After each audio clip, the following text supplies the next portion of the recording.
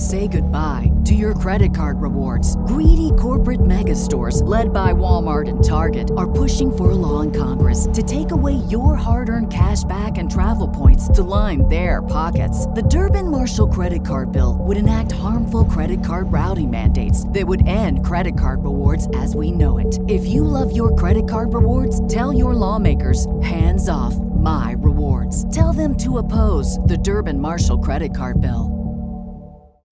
As humans, we're naturally driven by the search for better. But when it comes to hiring, the best way to search for a candidate isn't to search at all. Don't search, match with Indeed. When I was looking to hire someone, it was so slow and overwhelming. I wish I had used Indeed. If you need to hire, you need Indeed. Indeed is your matching and hiring platform with over 350 million global monthly visitors, according to Indeed data, and a matching engine that helps you find quality candidates fast. Ditch the busy work. Use Indeed for scheduling, screening, and messaging so you can connect with candidates faster. And Indeed doesn't just help you hire faster. 93% of employers agree Indeed delivers the highest quality matches compared to other job sites, according to a recent Indeed survey. And listeners of this show will get a $75 sponsored job credit to get your jobs more visibility at Indeed.com/podcast. That's Indeed.com/podcast. Terms and conditions apply.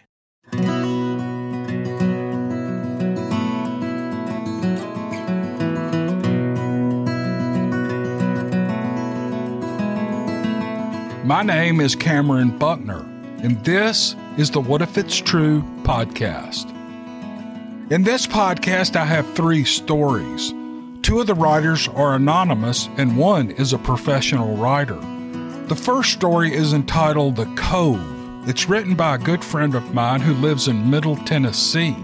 It's a family story that has been passed down through generations, and he was good enough to write it for us.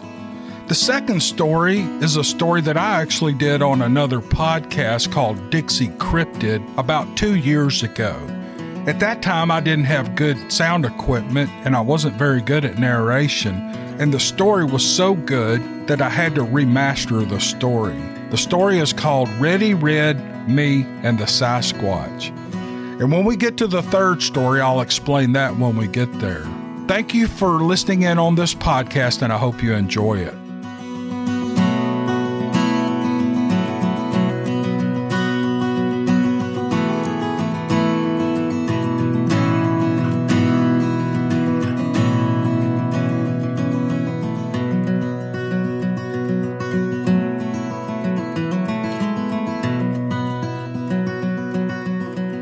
The old woman felt lonely at times, but never really sensed being alone, not until now. All morning, the deafening silence had caused a ringing within her ears. She seldom hated going outside into the fresh air, but the up and down of the temperature was maddening as she tried to keep her drafty cabin tolerable for him. Quarter-sized flakes had drifted down all morning upon the near foot of snow that had fallen last night, a wetter, softer blanket than usual for February. Now, in the late afternoon, it was bone-chilling cold again and sleeting.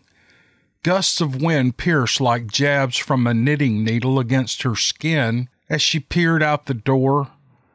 She knew she had to try to reach the depleted stacks at the barn lean-to before it got any more uncomfortable in the house. Thick ice formed beneath the snow. Now it was piling up. When the wind picked up and bent the cedars, it sounded like a small battle echoing up the cove. As she stepped into the evening cold, the occasional sudden cracking of limbs and whole trees under the wet burden in the pine thicket were like cannon shot coming down the ridges. The sound sent chills through her spine, and then the silence would come as quickly as it left. 48 years they had made their home here in this hollow, and the company of one another had always been more than enough until now. She owed him a safe and peaceful passing. There wasn't much else she could have done anyway. No phone, no safe road out in these conditions. It would be at least tomorrow morning until Jed or his son came up from outside the cove from the flats below and checked on them.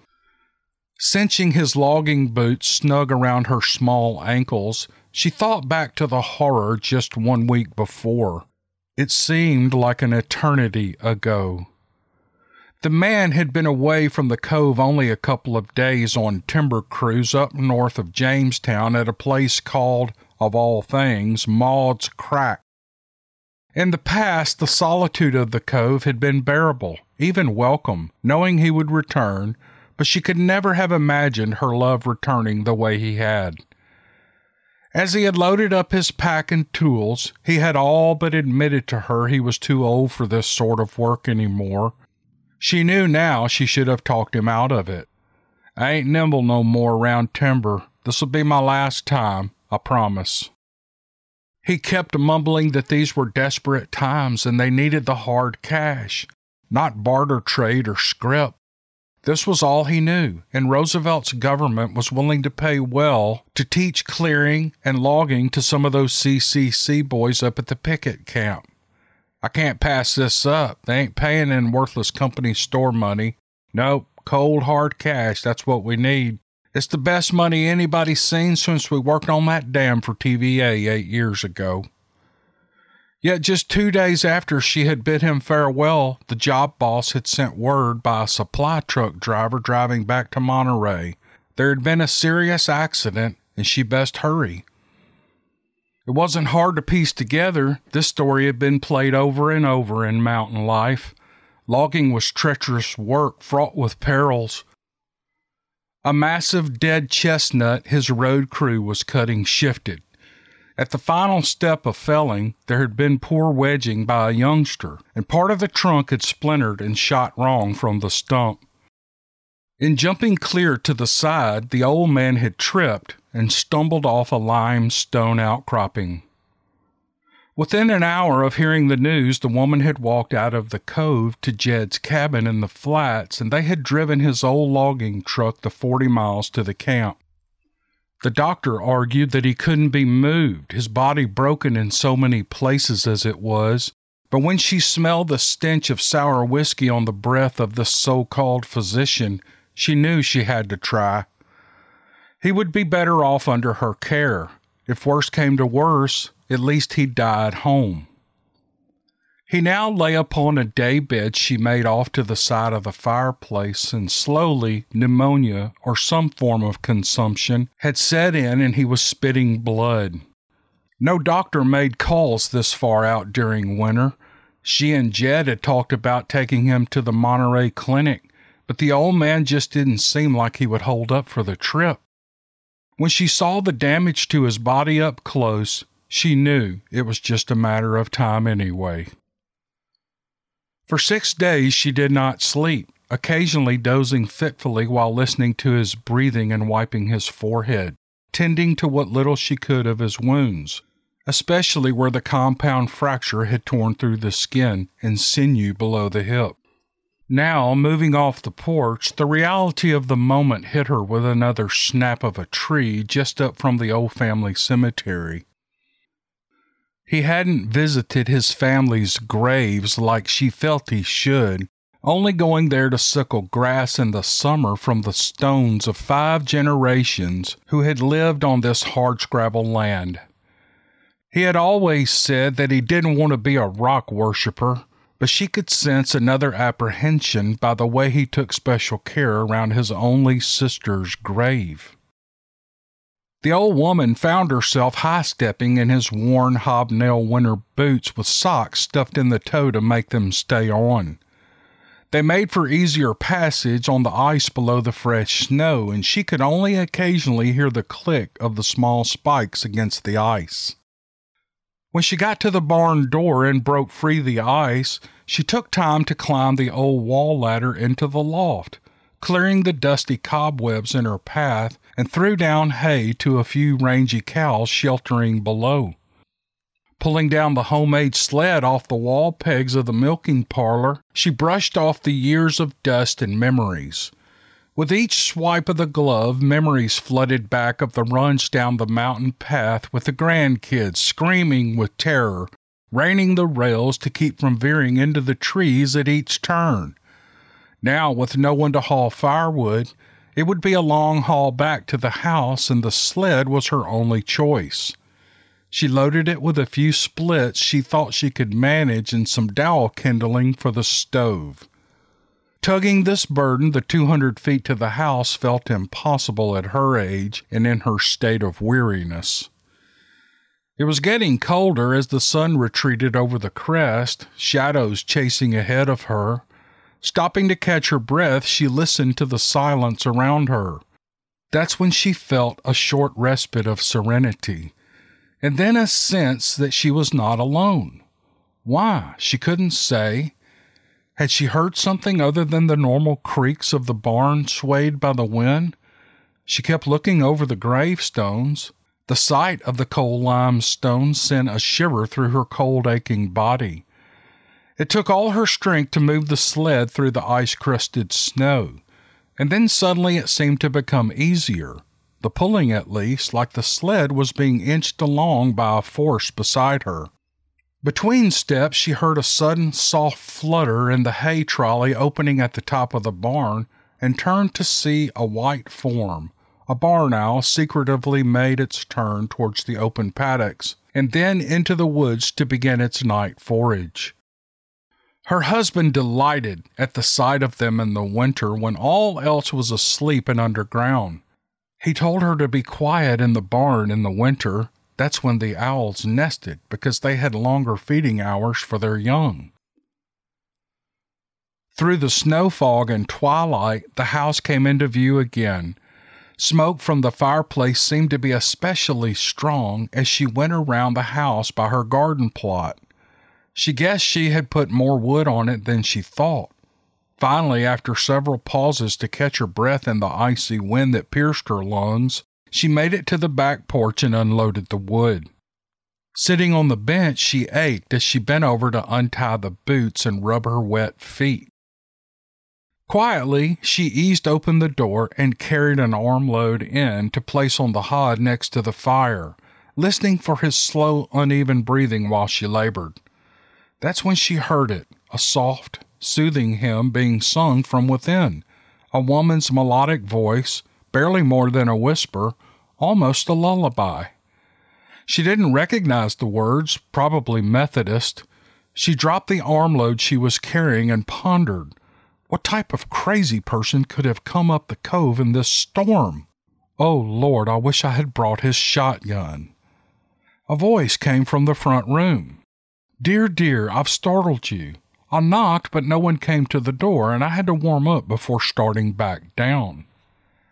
Beside her husband's daybed sat a lovely, obviously refined woman, maybe her age, but dressed comfortably and tastefully in fine stockings, like you'd see in a hosiery shop in Nashville, a plaid wool dress and a winter flop hat tied on by a bow, and a bulging red muffler not dissimilar from one she wore to keep wind away from her neck on cold days. She was dressed well, but certainly not clad to be out in this blizzard, much less in these mountains in February.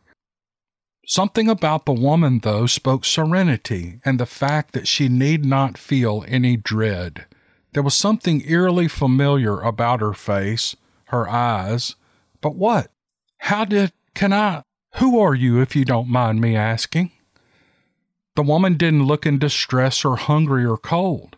She was just sitting there beside her husband, gently stroking his hair. She had placed her hook and eye boots beside the fire, which strangely weren't soaked like they should be. The old woman could not look beyond the wanderer's eyes, almost translucently blue, yet shimmering and alert and loving. One could always read a person through the eyes, he had said, and she had learned that he was right. These portals imbued a kind of caring disposition more than anything else. I was just startled. I didn't guess that any fool would or could get up the lane in this weather. I was just passing the cove and I decided to take this path, and I'm afraid I've wandered too far. Perhaps just a bit of time to warm by the fire. The woman thought to herself, nobody just passes this cove, even in the comfort of spring or a summer day, but especially near nightfall, and sure as Hades, never in a storm like this. Like she was reading her mind, the wanderer softly continued, When I was a child, I was familiar with this cove, and I used to walk the hills searching for mushrooms and ginseng. I recall walking and talking with your husband in those days.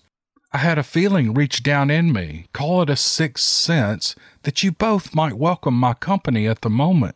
I sensed this was the path that I should take. Always free with visitors on the rare occasions they came to the cove in the spring, summer, or fall, this sudden arrival in the weather was strangely out of place. The wanderer seemed to be comfortable enough, but tonight it didn't matter. She could use the companionship. She looked again at the vaguely familiar face. The eyes were compellingly non-threatening, so she motioned towards his down-filled chair by the fireplace, and the uninvited guest gathered herself and stepped over. With eyes fixed upon the old man in the daybed, she said, "Please go about whatever you're doing. I can see I've disturbed you in your care for him, but I'll only be a while longer. This chair is so comfortable. I can bet it's your husband's favorite." The old woman looked at the fire. The room was darkening in a soft-filtered sepia tone. She relished these peaceful moments with firelight illuminating the room. Disquieted but feeling grateful for a soul to keep company, the old woman went to the wood stove in the kitchen and restoked the fire with the kindling to heat the beef broth. This broth and some rehydrated apples had been his sustenance in the final days. It was all he wanted, all he needed as he was slipping away. Taking 2 small bowls in the front room, she handed one to her guest and then put a spoon from the other to his lips. As he took a small sip, she gently stroked his whiskered face, and he stirred enough to smile at her and then drift back into a slumber. She sat there on the stool with all her cherished memories of life with him, laid her head softly on his chest, and drifted off to a deep slumber. When she startled awake, an inkling of pink light was coming from the east, and the fire was low embers. She must have slept for hours. Lifting her head then by instinct, she placed it back on his chest. She could hear his heart ever so slightly, a wispy breathing, but no movement. "I've missed my prayers, my asking for grace," she murmured as she knelt on sore knees beside him. Laying her hands upon his forehead, she cried softly. The old man stirred a moment and then coughed a soft, wheezy cough and rolled slightly to his side. His eyes opened when he did, and he smiled at the wanderer, seeming to recognize her face as if they had known each other just yesterday. Could she have been someone he had courted in those early years? Their visitor smiled back in a look as if they knew each other, a knowing look, and nodded to him almost with a wink. Belle gently tucked his pillows more comfortably, and as she did, the woman eased out of the room. When their visitor returned, she was carrying an armload of firewood that she carefully placed upon the fire. She tended it carefully with the poker, moving a backlog towards the rear, just the proper way for a good fire to push heat into the room. It was then that Belle glanced over at the mantel, and her eyes became riveted on the cross he had carved for her from walnut so many years before. Never had she valued it so much, this very personal crucifix that could be a visible receptacle for her prayers for him. The wanderer knelt on one side of the daybed and placed something within his withered hand and then closed his clutch. Belle sat on the hearth and watched the wanderer's tenderness towards her husband. Summoning her over with a nod, they both knelt beside the old man and stroked his hand and his cheek and his hair. There was no more stirring. He was gone. He was finally at peace, her prayers for a peaceful passage fulfilled. The wanderer lightly stepped away and walked into the bedroom. She came back with a quilt they had never used, a piece his sister had finished quilting just before she had tragically passed. Feeling a bit of indignation and, in fact, some jealousy, Belle started to object. The sweet smile on the visitor's face as she covered his body, however, gave her a momentary feeling of grace and comfort in the tenderness of this act. He was surprisingly light as they straightened his body, combed his hair. Then the wanderer placed 2 Indian head pennies on his eyes and carefully crossed his hands. Belle thought he looked so much younger now that the pain was gone. While she was studying his fine features this last time, the sun was starting to rise and cast a few rays of light into the cove outside the window. The wanderer bent at the waist and caressed her head, then gave a sweet kiss to her cheek.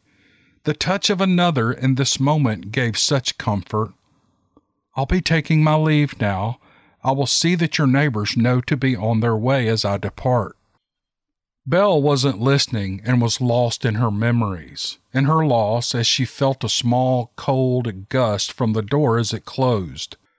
When she looked up, the wanderer was gone. She looked at Silas again, and it was then she noticed the cross of ashes on his forehead. She took his hand once more under the quilt and was surprised that in his grasp was his pocket watch. She thought it was broken at first, but it was only because the back catch was open to the picture he always carried. It was not her picture that she saw first. Rather, it was a tintype of his long-dead sister. That cherubic smile, those clear blue eyes. It was not just a resemblance to her visitor. Now she knew where she had seen that wonderfully distinct beauty. Outside, she heard the ringing of the huge dinner bell. For generations, it had called a Cove family to task, told of dinner time, and sent word of need or celebration to neighbors just outside the cove. She stepped quickly to the window and wiped away the frost. She must bid a proper goodbye, but what direction had the wanderer gone? Maybe she had stepped out for a puff on her pipe. The bell rope was still swinging, but no one was near the bell post, and the snow was untrampled. Belle looked, but there were no footsteps in the snow, not a single one, either coming or going. Had she dreamed it all? As she looked towards the opening of the cove, she thought she could hear a wagon crunching through the ice at the stream crossing. Then the familiar greeting shout, "Hello, the house!" By the way they sat in the wagon, she knew it was Jed and his wife. She collapsed onto the stoop and she wept for thanks. For so many things, her life with a good man, this cove, her neighbors, and a strange and surreal visitor, not of this world, when she needed one the most. As she looked down the road towards the sound of the harness bells, she just caught sight of an owl, and then its mate. One flew directly to and perched on the tallest stone in the family cemetery. The other flew on to the nest in the barn as it carried a meal for its chicks. She knew she was not alone now, nor would she ever be.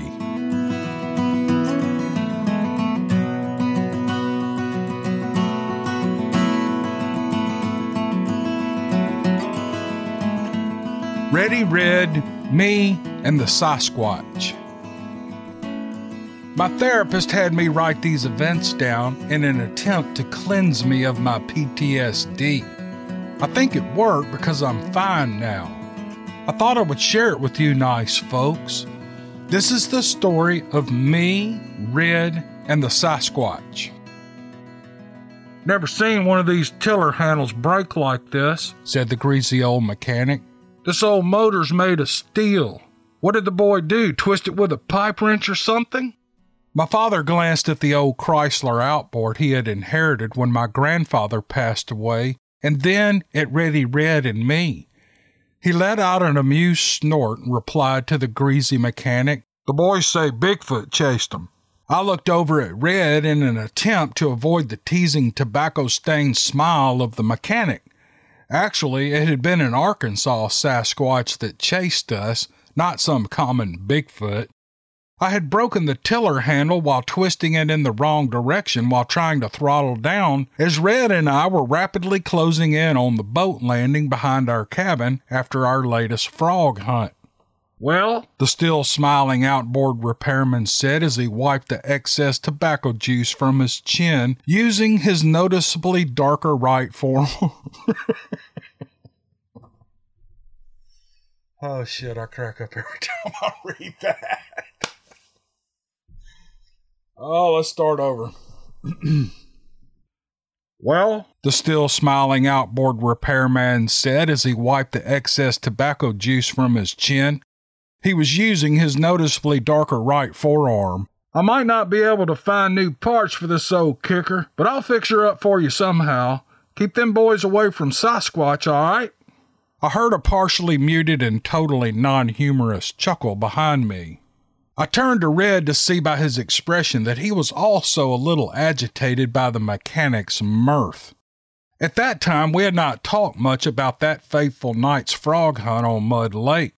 And now, nearly 30 years later, I still get chills when I recall the night Red and I almost gave up frog hunting forever. The infamous frog hunt took place in the summer of 1981.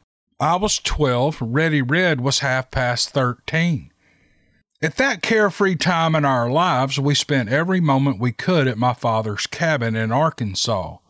The cabin is on an oxbow of the White River, deep down in the flat-as-a-pancake Mississippi River Delta. In front of the cabin, as far as your eyes can see, are seemingly endless cotton and soybean fields, and behind the cabin, there are miles and miles of rich hardwood bottomland.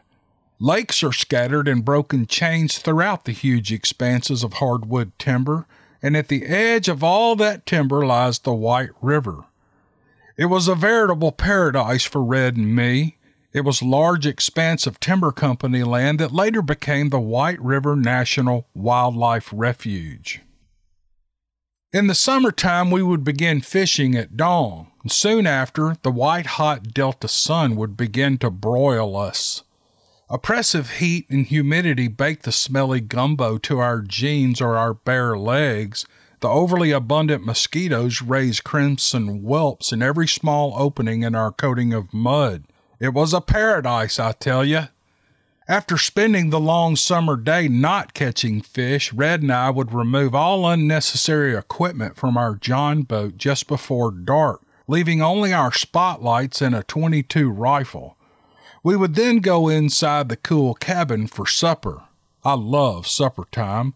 Supper was whatever fish my father and his buddies had caught, French fries we made from real potatoes, and hush puppies all prepared in a big cast iron pot on the back porch of the cabin. After dinner, Red and I would lounge around waiting for it to get good and dark. Good and dark was gradually taking on a new meaning for the two of us. That summer marked our second year of frog hunting by ourselves, and we considered ourselves to be veterans. We were now actually waiting for darkness to arrive to begin our hunt. We had also graduated from the electric trolling motor and paddles that we used the previous summer to what we called the big motor. It was an 8-horsepower Chrysler outboard passed down from my grandfather. Red and I were now a frog hunting force to be reckoned with. The outboard was ancient. It was white where paint remained, it had no cowl, and it looked like it could not possibly run. It would, in fact, run, if half-heartedly, if you knew the process required to start it. My part of the cranking process consisted of turning the throttle wide open, wrapping a cord with a knot around the flywheel a few times, standing upright on splayed legs in the center of the boat, and giving the cord a stout jerk. Red had commented that there were 2 stout jerks involved in the cranking process, but he was always rambling on about one thing or another. It was always a good idea to remember to place the gear shift in neutral before jerking the cord. It was my experience that even an 8-horsepower engine could accelerate faster than a person could sit down and steer. Since then, manufacturers of outboard engines have taken some of the fun out of fishing by installing a gizmo that keeps people from experimenting with inertia and accidental acceleration in boats. Red's involvement in starting the engine was a bit defensive. He would begin muttering threats at about the same time I started winding the cord around the flywheel. Red perched himself on the outer reaches of the bow, as far from the engine and the soon-to-be snapping cord as possible. The little 12-foot John boat we used didn't allow him much room to retreat, though. He had learned early on that starting the engine required me to jerk the cord as hard as I was able, which turned the knotted end of the cord into a bullwhip of sorts. On the increasingly rare occasions when he forgot to block or fully retreat from the cord when it arched over my back, he was rewarded with a whelp and later with a small, almost perfectly round bruise. Whenever he was not given enough notice to avoid the knot, Red would gently remind me to let him know before I jerked the cord by screaming out, "Oh!" and charging my end of the boat, his eyes filled with pain and malice. Sometimes I got lucky enough for the engine to start at the same moment that the knot made contact with his back, and I became quite good at rapidly shifting into reverse to offset his progress towards the rear of the boat. To this day, Red watches me carefully whenever I start an outboard, and sometimes even has to be coaxed down from the bow of the boat. Something traumatic must have happened to him before we met to make him so skittish, poor boy. After the engine was started, it had to be kept at almost its highest RPM to remain running. It would not idle. Attempting to motor along at a slow speed meant every stump or other underwater obstruction caused the engine to sputter and die. Then the whole cranking process had to be repeated. Maybe not the most convenient setup ever, but it was great setup in contrast with the trolling motor we used the summer before. On this fateful night, Red and I had managed to wait an hour or so after dark to begin our hunt. We pushed the boat out into Green Lake and we started the engine. Red kept his spotlight pointed fully into my face until he was satisfied that he would not be receiving another stripe on his back from the starting cord. We motored slowly down the narrow oxbow, searching the bank for huge bullfrogs that grow in the delta. When we located a frog, I would turn the boat towards the bank and line the bow up with our target. Red would lay on his stomach across the front seat of the boat, one hand directing the spotlight into the frog's eyes while the hand remained poised to the side waiting for the precise instant to shoot his hand forward to grab the frog before it jumped into the water or was run over by the boat. The engine would die the moment I released the throttle. Red would pull the frog from the muck as I quickly paddled away from the bank. We tried to avoid tearing near the bank due to the large population of copper-headed water rattlers that call those lake banks their home. Red would then smile and hold the big, mottled, smelly frog by its middle for me to admire while I readied the outboard for a restart. We always had a cooler full of ice and drinks in the center of the boat, and Red would toss the frog into the cooler and slam the lid down quickly. The frog would bump and thump against the lid for a few minutes until the ice sapped it of its energy. We were proud of this process, and we considered ourselves the originators of frog catch and release. If we didn't have a good night frogging, we would let our sluggish but very much alive frogs go when we returned to the cabin. We followed the winding lake bank for a mile or two, long past the last cabin, when we decided to drink a soda and feed the local population of mosquitoes. Spotlights were turned off to save the batteries, and we were in complete darkness. We shifted about on the lake for a few minutes, swatting bugs and discussing our strategy for the rest of the hunt. "Red," I said, "Green Lake's hunted out. We've only got 3 or 4 big ones. What do you say we paddle through to the runout into Mud Lake?" We had never been into Mud Lake at night, and getting there involved traveling down a narrow, winding channel between the 2 lakes. The channel was filled with cypress knees and stumps and rotting logs and other obstructions. Being relatively new at operating the outboard, I was not confident enough to motor through this area even in the daylight. Red was just as nervous. This would be the farthest we had traveled from the cabin and our traditional hunting area. But the drive to fill our cooler with frogs won out, and Red said, "Okay, let's go." We paddled slowly down the channel, unnerved by the confining ditch and the towering cypress trees crowding us. Animals sprang from the channel deeper into the woods. Looking at each other nervously, one of us would say, "It's a deer," and the other would say, "Probably a coon," and then we'd paddle a little faster. The water got shallow, and the paddles were used as push poles until finally we drifted into the open water of Mud Lake. I fired up the engine, and we took off, shining the bank for frogs. Frog eyes were everywhere. One after another, Red plunked the big stinky frogs into the cooler. And when the cooler couldn't hold another frog, I killed the engine. The lights were turned off, and we celebrated. Red reached deep into the cooler and pulled 2 cold drinks from the bottom, dipped the cans into the warm, dark water of the lake, rinsing off the frog slime. Slowly, we drifted into open water. Barred owls sang their spooky songs back and forth to each other from each side of the lake. We were enjoying ourselves immensely, laughing and talking about our good fortune, when we heard the first screech. "Oh!" echoed across the river bottom. Soda shot out of Red's nose in great knee-high grape rushes. Again, "Oh!" came from the near bank.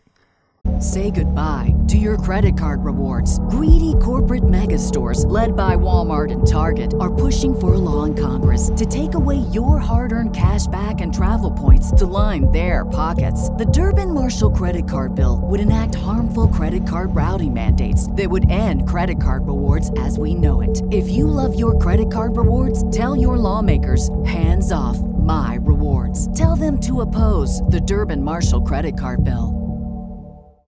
As humans, we're naturally driven by the search for better. But when it comes to hiring, the best way to search for a candidate isn't to search at all. Don't search, match with Indeed. When I was looking to hire someone, it was so slow and overwhelming.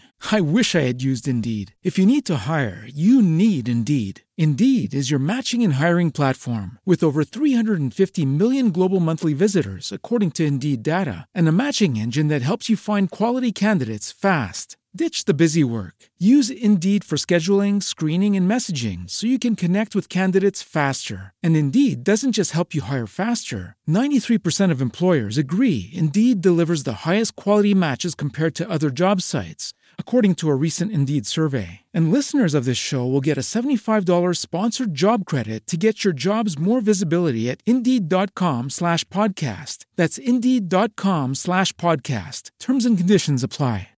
A huge gar splashed on the surface of the lake close enough to throw water into the boat, thus adding dampness to our terror. Damp terror is one of the worst kinds of terror. What was that?" Red stammered. "I don't know," I whispered as I switched on my spotlight and I began sweeping the bank with it. Red soon followed suit. We had the bank lit up like the opening of a Broadway show, checking out every shadow and every cranny on the lakeside. We both homed in on the reflective eyes at about the same time. "Oh!" The third squeal almost caused us to drop our lights.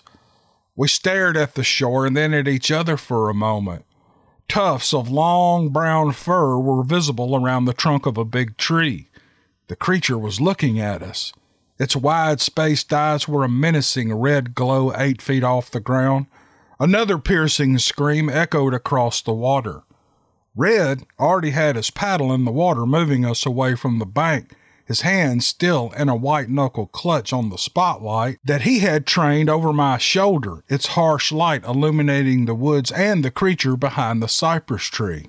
Red mumbled, "I think it's a Sasquatch. I heard they got him over here." I looked over my shoulder one more time to see where the creature was, and then I began looking in the bottom of the boat for the starting cord. Quickly, I looped the cord around the flywheel. I stood up and spread my legs out wide, and as I was about to jerk the cord, I asked Red, "Is it coming?" From the front of the boat, I heard a loud, "Ow!" and his light quickly changed directions, hitting me full in the face. I was blinded and the Sasquatch was coming right at us.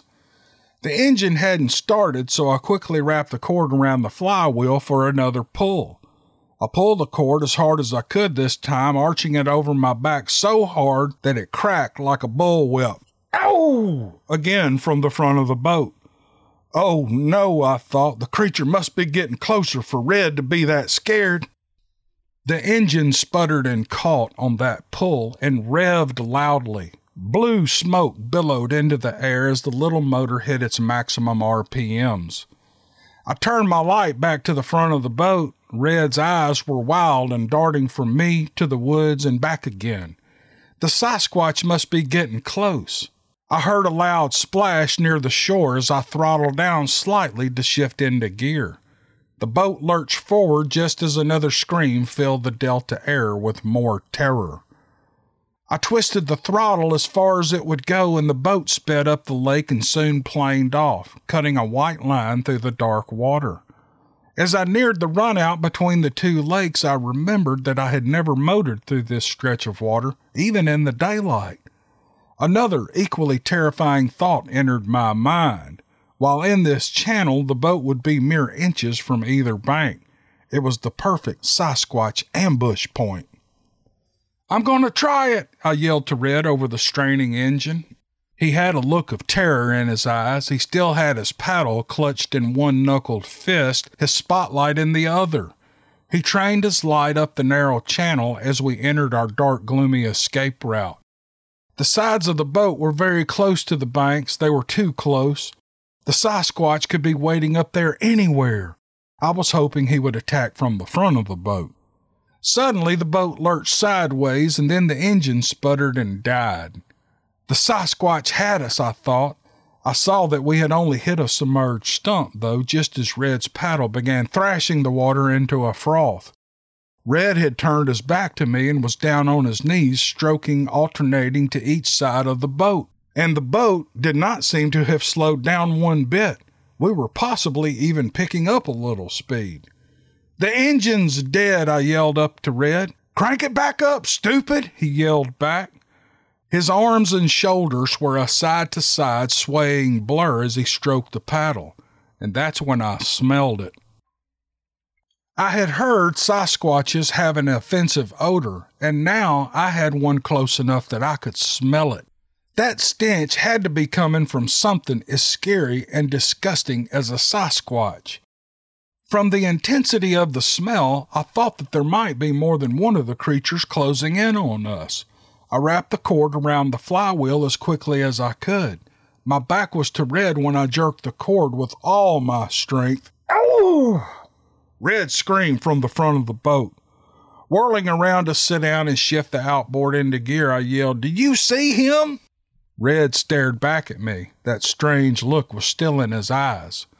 I figured he was still scared, so I twisted the throttle up as fast as it would go. We shot out of the ditch and into the openness of Green Lake. I made for the cabin at full throttle. Water splashed up the sides of the boat, adding to the dampness the Gar had left there. I realized I could still smell the Sasquatch, and I guessed that they must hunt in packs and had somehow surrounded us. How else could I still smell them? I twisted the throttle a little harder. We covered the mile or so back to the cabin in record time. Red looked over his shoulder at me once in a while, and his eyes had a funny look in them. He was obviously terrified. When I made the turn toward the cabin, I could see the lights inside, and that light made that shore look very inviting. I tried to twist the throttle to slow down, and it wouldn't turn. It must have become stuck wide open because I was holding it so tightly. I turned the handle with all of my 12-year-old strength, and yet another terrible thought seized me. We were going to hit the bank at full speed. I twisted again and felt something in the tiller handle break away, but we still didn't slow down.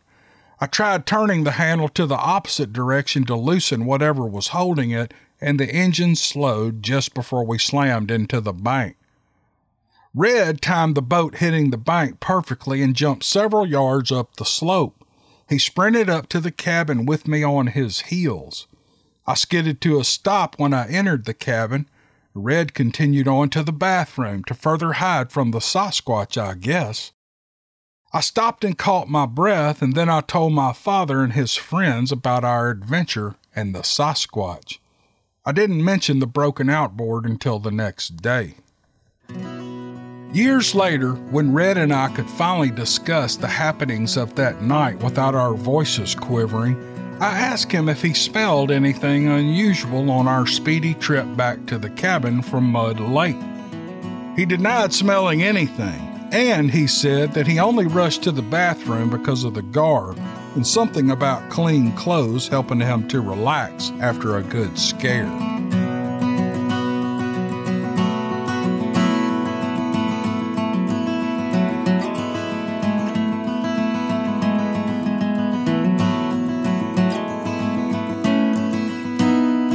The last story in this episode is a Christmas story. The author's name is Jack LaFontaine. Jack is an accomplished author, and he's very, very nice to send me a story or two to narrate on this podcast. I want to thank you, Jack, for doing that. It's very nice of you. Before we get into the story, I want to let you know in the description of this podcast, I'm going to link his Amazon author page. You can go there and follow him. Jack has 6 books that I see available on Amazon. I've already bought Bayou Moon, his latest novel. There are 5 more. He's even got a Christmas book out. It's called 'Tis the Season. He's an accomplished author, and again, very nice to allow me to read some of his work on this podcast. And again, thank you, Jack. Here's what he says about this story. He says, I'd like to follow up with you on the submission of my story, Now You See It, which is the title of the story. This story is a related story to me around the campfire by friends who heard the story from their parents. Please find the text attached to this email. So this is a story that was relayed, and Jack has put it on paper. And I think you're going to enjoy this story. Now You See It by Jack LaFontaine. I'll never forget the winter of 1935. It remains forever etched in my memory, not because the Great Depression had crippled the country or that in April a cloud of dust boiled up from the Oklahoma earth and blew all the way across the country. We had been told that we had nothing to fear but fear itself. That winter, I discovered what fear really was. In October of 1929, I was the owner of Grant's Mercantile, the busiest and most successful store in Ardmore, Oklahoma. 2 years later, I was busy hiding the goods from the bank when they foreclosed. By the time December rolled around in 1935, I owned a beat-up drummer's wagon, one of the kind with the high wood sides and a roof with a little overhang to keep the rain off the driver, and a half-blind mule named Dan to pull it. Emma and I, along with our 5 children, were living in a shack on some land Emma inherited from her folks out near Wilson. The drought had about killed off whatever hope people had and carried away the money supply with the wind. Our canned provisions were withering away, and Christmas was just around the corner. You're going to have to take the wagon out, she told me one night. Emma, I said, with a huge sigh, we talked about that. I know, Bill. The sadness in her sounded like it weighed a ton. Nobody else has any money either, but we gotta do something, at least say you'll try, please, for me. You know I can't say no to you, and I kissed her forehead. Of course I'll try. I'll take the wagon out through town, make a circle through the country, and try Ardmore one more time. I love you, she said. I see what's happening to you and how strong you are, and I love you for it. For better or for worse, I told her, we're going to make it through all of this someday. The next morning, we loaded up the wagon with a few remaining goods from the old store, mostly a mismatched assortment of pots and pans and dishes and a few kids' toys. Emma brought out a few of the saleable things from the house, some quilts, blankets, bits and pieces of old paste jewelry from her box on the dresser, and some candy she made from the last of the honey we had from the summer. To play upon any Christmas ears I might run across, Emma strung jingle bells over the driver's seat and on Dan's harness. I hugged all the kids and promised in my best cheery voice to be back home for Christmas. In all honesty, I wasn't looking forward to the prospect, but the day would come as they do, and there was nothing else to do but face it head on. I'm not the kind of man who cries, but this Christmas might be the one to finally break me. I shooed the kids away and turned to Emma. She looked so tiny and fragile, like a fine china doll. She was all of that, delicate and smooth with a tender heart, but I knew underneath she was tough as nails. She had never given up hope, and I leaned on that more than once in the last 6 years. "Walk out with me," I said.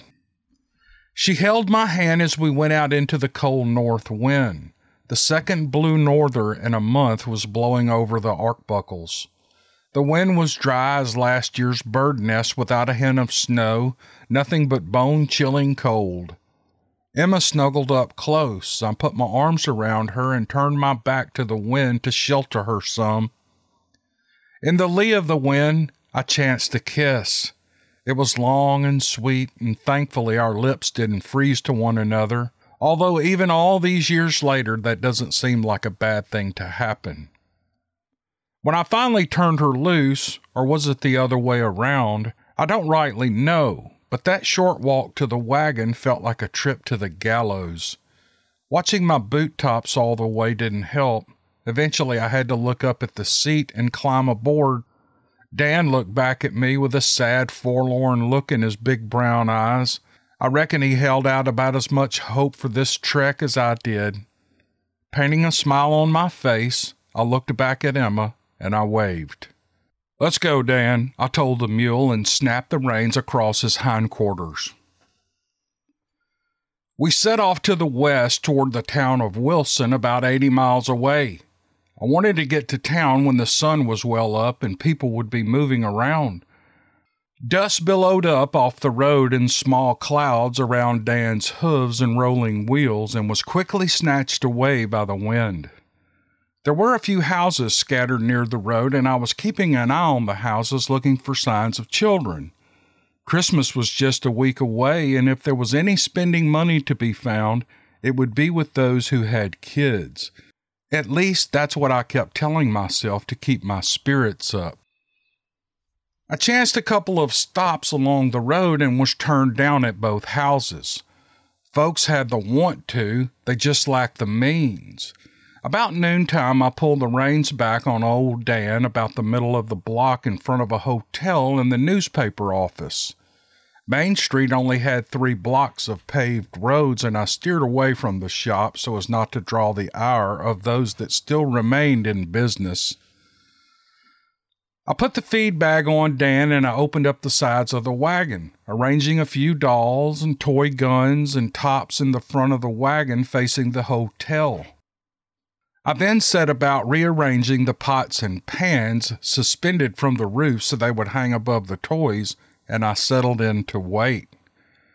I did a little praying, too, just a habit I picked up since the crash. An hour with no customers, so I dug out a tomato sandwich Emma had wrapped in an old dishcloth. The bread was a bit dried by the winter air despite being tucked carefully away behind the driver's seat. I still remember how good it tasted. It's a natural wonder what a man relishes when he has nothing to begin with.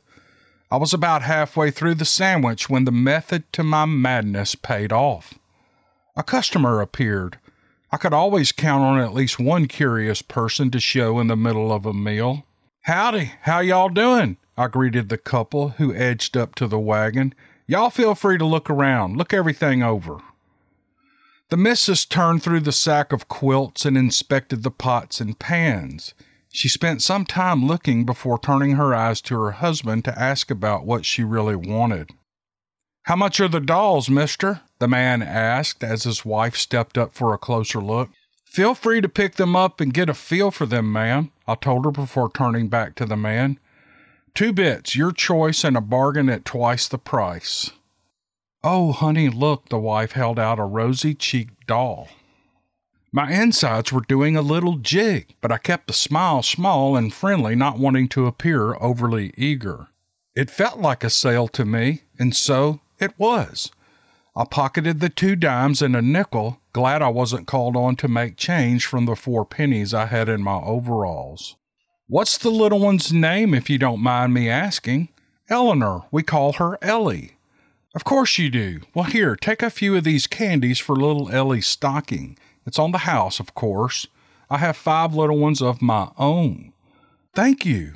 She was beaming now, and damn, it felt good. Now, I don't mean to brag, well, maybe just a touch, but I rolled away from town that evening with nearly $3 in my pocket. You better bet I was thanking God that night as I built a fire beside the wagon and turned Dan out to graze. Why, I could dang near see his smiling face looking down on Emma and me from up above all those stars.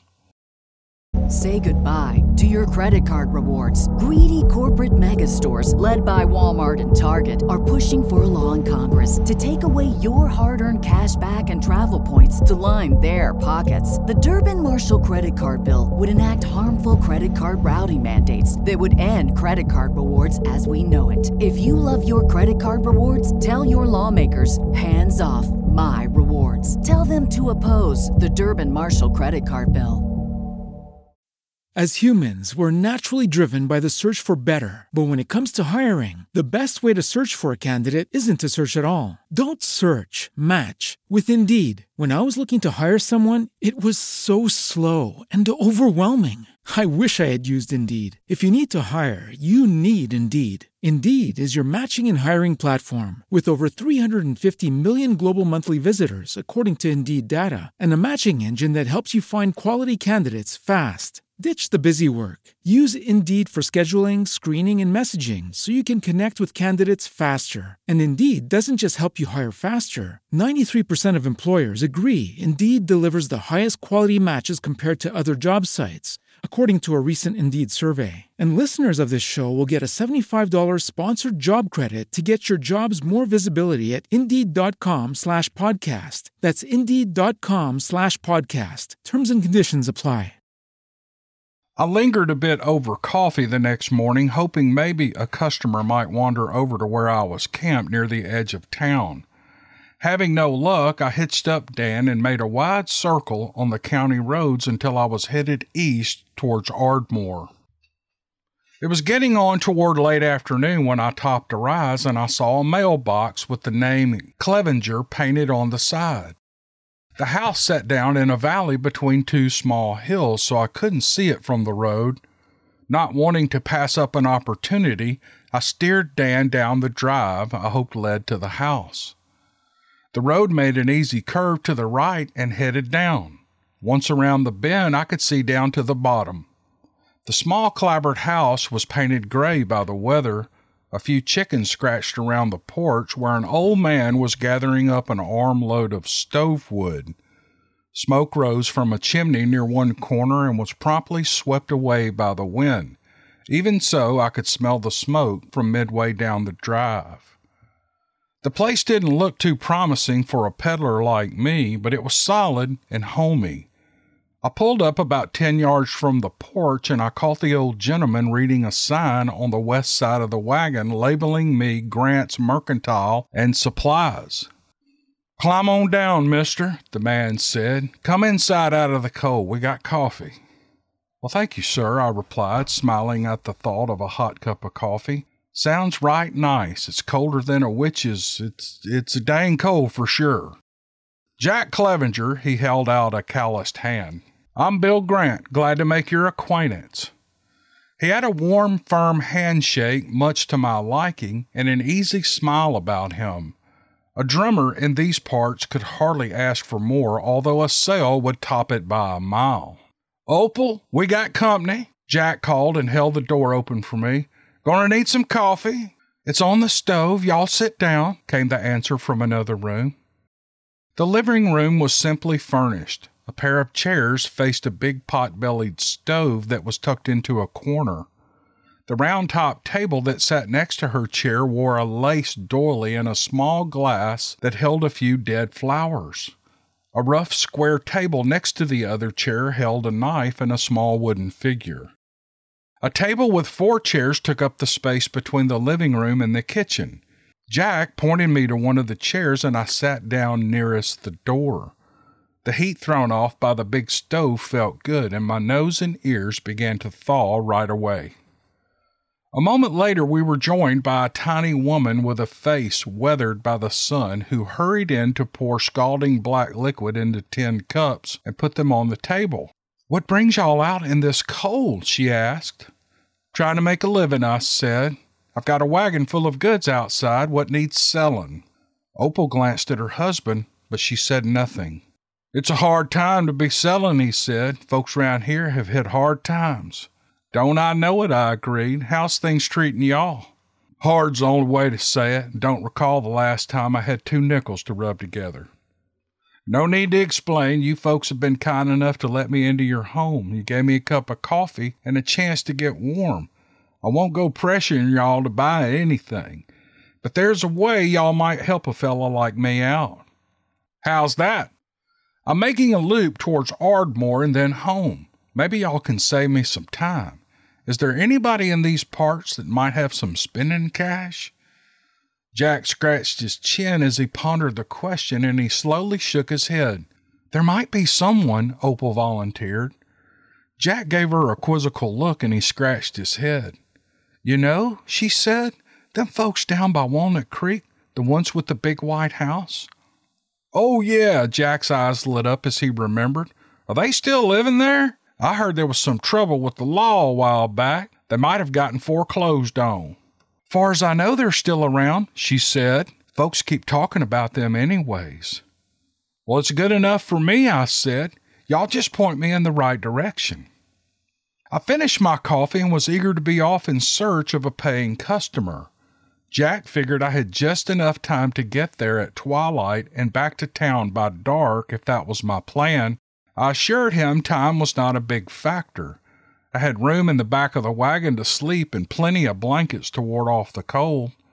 Jack and I shook hands and I thanked Opal for the coffee and the lead. The couple braved the cold to stand out on the porch and watch me drive away to the east. I had a vague idea where Walnut Creek was, and armed with Jack's directions to the house, I was pretty confident I'd find the place right off. I was about a quarter mile from Walnut Creek when I caught sight of a tall, whitewashed 2-story house. I couldn't help but smile. With a little luck, this stop could make the entire trip. I clucked at Dan and snapped the reins, urging him to pick up the pace. Dan wasn't as excited as I was, but he did step a little livelier. This was a chance to save Christmas for Emma and the kids. One big sale, that was all I needed, and this had to be it. I turned in under an iron arch that stood over the entrance to the drive. I reined in the mule to get a better look at the house. Lace curtains hung in all the windows, and wood was stacked high on the porch near the door. I noticed the silhouette of a woman as she passed back and forth before the window in what was probably her kitchen. Smoke curled from 2 chimneys. I popped the reins and started down the drive. As I got closer, I could hear a fiddle playing an old Christmas song. It didn't take me long to recognize that tune, "O Christmas Tree." I let Dan have his head. He knew the routine. He would pull up at the door even without my say-so. When we came to the stop, I opened the small door behind me and began to rummage around in the wagon for a stack of linen tablecloths I had stashed away up front. They were a sure sale in a place like this, and I wanted them handy. I turned back to look at the house, and that's when things began to spiral out of control. My mouth fell open. The reins slipped from my hands.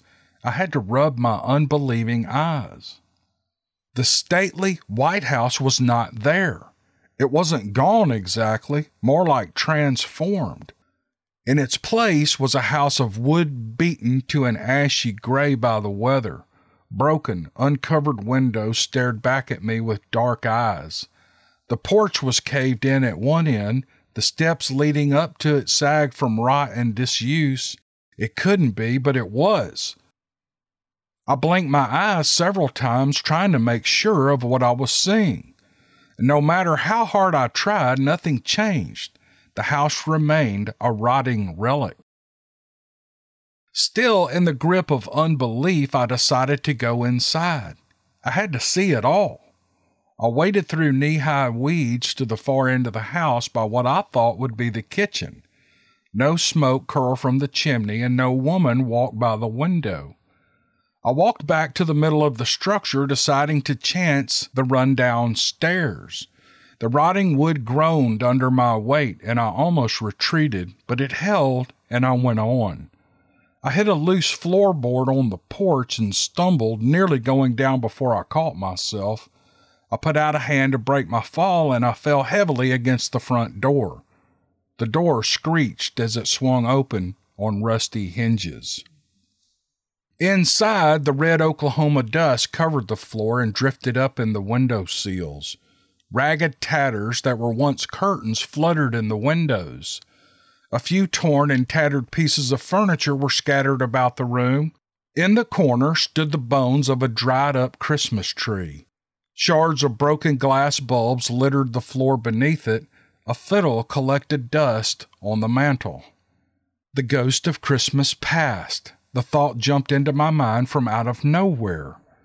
I told myself for the 100th time, this just couldn't be happening. I knew what I saw. I wasn't crazy. Still, I was beginning to wonder. I stood in the middle of the living room and gazed around the room again.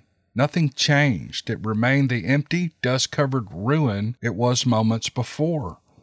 I walked over to the stairs and I looked up. Sunlight poured through the broken windows that did little to hold back the wind. The quiet was suddenly broken by the creaking of a floorboard right over my head. At first, I denied that I heard it. I cocked my head in the direction of the sound, and there it was again. "Who's there?" I called up the stairs. The only answer was the whistling of the wind. I stood stock still, listening intently while not wanting to hear. And then I did hear. It was not my imagination. Footsteps slowly crossed the floor above me. Every footfall was clear. The hair on the back of my neck stood on end. A crawling sensation moved down my spine. Goose flesh stood on my arms and I shivered. Eyes were on me. I could feel them as sure as I knew my name. My name, yeah, that's what did it for me. A voice wet and strangled by rotten vocal cords, the voice of something not entirely human, croaked my name. I didn't think. I didn't question. I didn't even breathe first. I bolted through the door. I jumped from the porch, and the damn wagon was gone. I heard bells jingling, moving away fast. I looked up the drive. Dan was off like he was bound for glory, leaving me with nothing but a cloud of dust. I ran after the wagon, alternating between cursing and pleading with the mule to stop. I never looked back once. I didn't dare. I could feel something breathing down my neck. Dan finally came to a stop. The reins had gotten tangled around a sapling that had grown up on the side of the road. I reached the wagon in a flash and climbed up into the seat, yelling at Dan to giddy up before my butt hit the bench. For once in his life, Dan was happy to obey. I believe he felt it too. Try as he might, Dan couldn't move fast enough for me. I drew out the whip and popped his ass. Dan jumped and took off as fast as he could move. I pulled him in a tight circle and drove down the rutted, narrow drive in a tooth-jarring dash for the arc above the road. I didn't care which way I went. Dan chose west over the road we had just traveled, and when we hit the road, I finally dared to look back. At the far end of the driveway sat a neat, clean, whitewashed home. A lady moved past her window carrying a huge turkey. Smoke curled from the chimney. I smelled burning wood, roast turkey, and the scent of baking bread. Candles burned in the window behind the lace curtains while a fiddle played Silent Night. I didn't care. Hell, by that time I thought I'd lost my mind. I snapped the reins. "Yah, mule," I shouted. "Dan, move your ass." Dan carried me down the road to the sound of banging pans and rattling glass and jingling bells and the crash of a constantly shifting, bouncing load of housewares. I just let him go. Just hanging on was all my mind could manage at the time. I didn't protest when Dan turned off the road and began walking down towards the Clevenger place.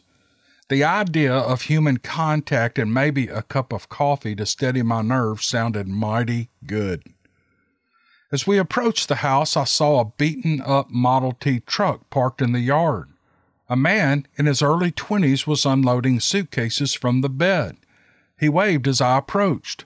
"Hey there," he called to me. "Come on down from that wagon and let's see what you got there." The possibility of a sale in that invitation did not register. The sight of another person relaxed me enough that I finally gave in to the shakes. I was shaking all over so bad that I nearly fell off the wagon. The man walked over where I sat and stared up at me. "You okay?" he asked. "You better get inside and warm up." He helped me down off the wagon and I managed to stumble into the house. It took a minute or two after I sat down for the tremors to stop. His wife brought a blanket and laid it across my shoulders. The cold wasn't the cause of my shaking, though, but the blanket felt good anyway. After a couple of sips of coffee, I felt sane enough to talk.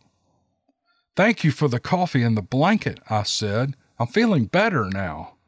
"You gave me a bit of a scare," the man said. "Jack Clevenger's my name." I stared at his outstretched hand longer than I should have, but eventually I put my hand in his. "Bill Grant," I said. "Sorry to intrude on your visit." "I don't follow you," he said. "You're the only company we've had at the moment." "Well, what about the elderly couple that was here earlier? Aren't they your folks?" "Opal and I are the only ones that live here," he told me. "We just got back from visiting her people over in Shea. What elderly people are you talking about?" I looked slowly around the room. The little house appeared exactly the same as it had earlier. The same chair sat in the front of the fireplace, and same table, same stove, even the same coffee pot. "I was here earlier today," I said. "There was an old couple here. They said they were Jack and Opal Clevenger." "Well, that's impossible," he said. "I'm Jack, and that's my wife, Opal. We live here." "Look, mister, my wife and I just got home. We've been gone for 3 days. Ain't nobody else been here." "I'm telling you the truth," I said after recounting the events of the afternoon. "I drove in here. There was an old couple living here who said they were Jack and Opal Clevenger. They sent me down the road to the White House near the creek." "I got all that," Jack told me, "but there ain't no such people in these parts." "Wait a minute," Opal chimed in. "Did you say the White House east of here near the creek?" "Yes, that's what he said, but there's no such place." "Maybe not now," Opal said, "but that big rundown house was probably white at one time." "So?" Jack said. "So the couple that lived there were in their 60s. "But they're dead," Jack told her. "You know that. Everybody knows that. The old boy killed her on Christmas. Holy cow." "Haints," I muttered more to myself than the others. Understanding was beginning to bloom in my mind. They was haints. All the time I was walking around in that place, and haints was watching me. "Haints is just jokes people play," Jack said. "That's what's going on. Somebody was playing a joke on you. They knew you were gone and set you up." "Oh, I was set up all right," I said. "I seen what I seen, no doubt about it. Them haints was laying for me, and I darn near was caught. Y'all excuse me, but I'm getting out of here, and I ain't never coming back." I led Dan back to town with my lantern. Wasn't no way I was staying around that place in the dark. I never did make Ardmore that year. I did have the presence of mind to sell Jack and Opal $3 worth of goods before starting out. I was never so glad to be home for Christmas before or since, and that is the God's honest truth.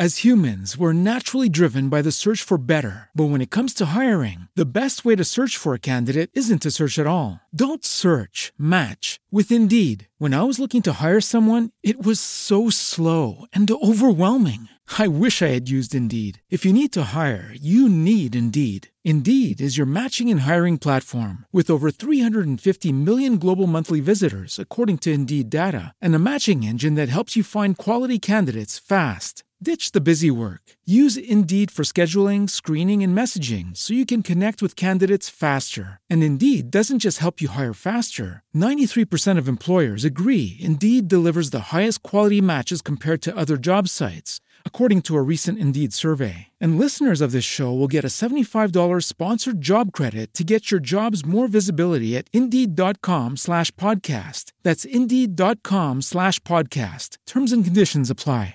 Hello, it is Ryan, and I was on a flight the other day playing one of my favorite social spin slot games on ChumbaCasino.com. I looked over the person sitting next to me, and you know what they were doing? They were also playing Chumba Casino. Coincidence? I think not. Everybody's loving having fun with it. Chumba Casino is home to hundreds of casino-style games that you can play for free anytime, anywhere, even at 30,000 feet. So sign up now at ChumbaCasino.com to claim your free welcome bonus. That's ChumbaCasino.com and live the Chumba life. No purchase necessary. VGW. Void where prohibited by law. See terms and conditions. 18+.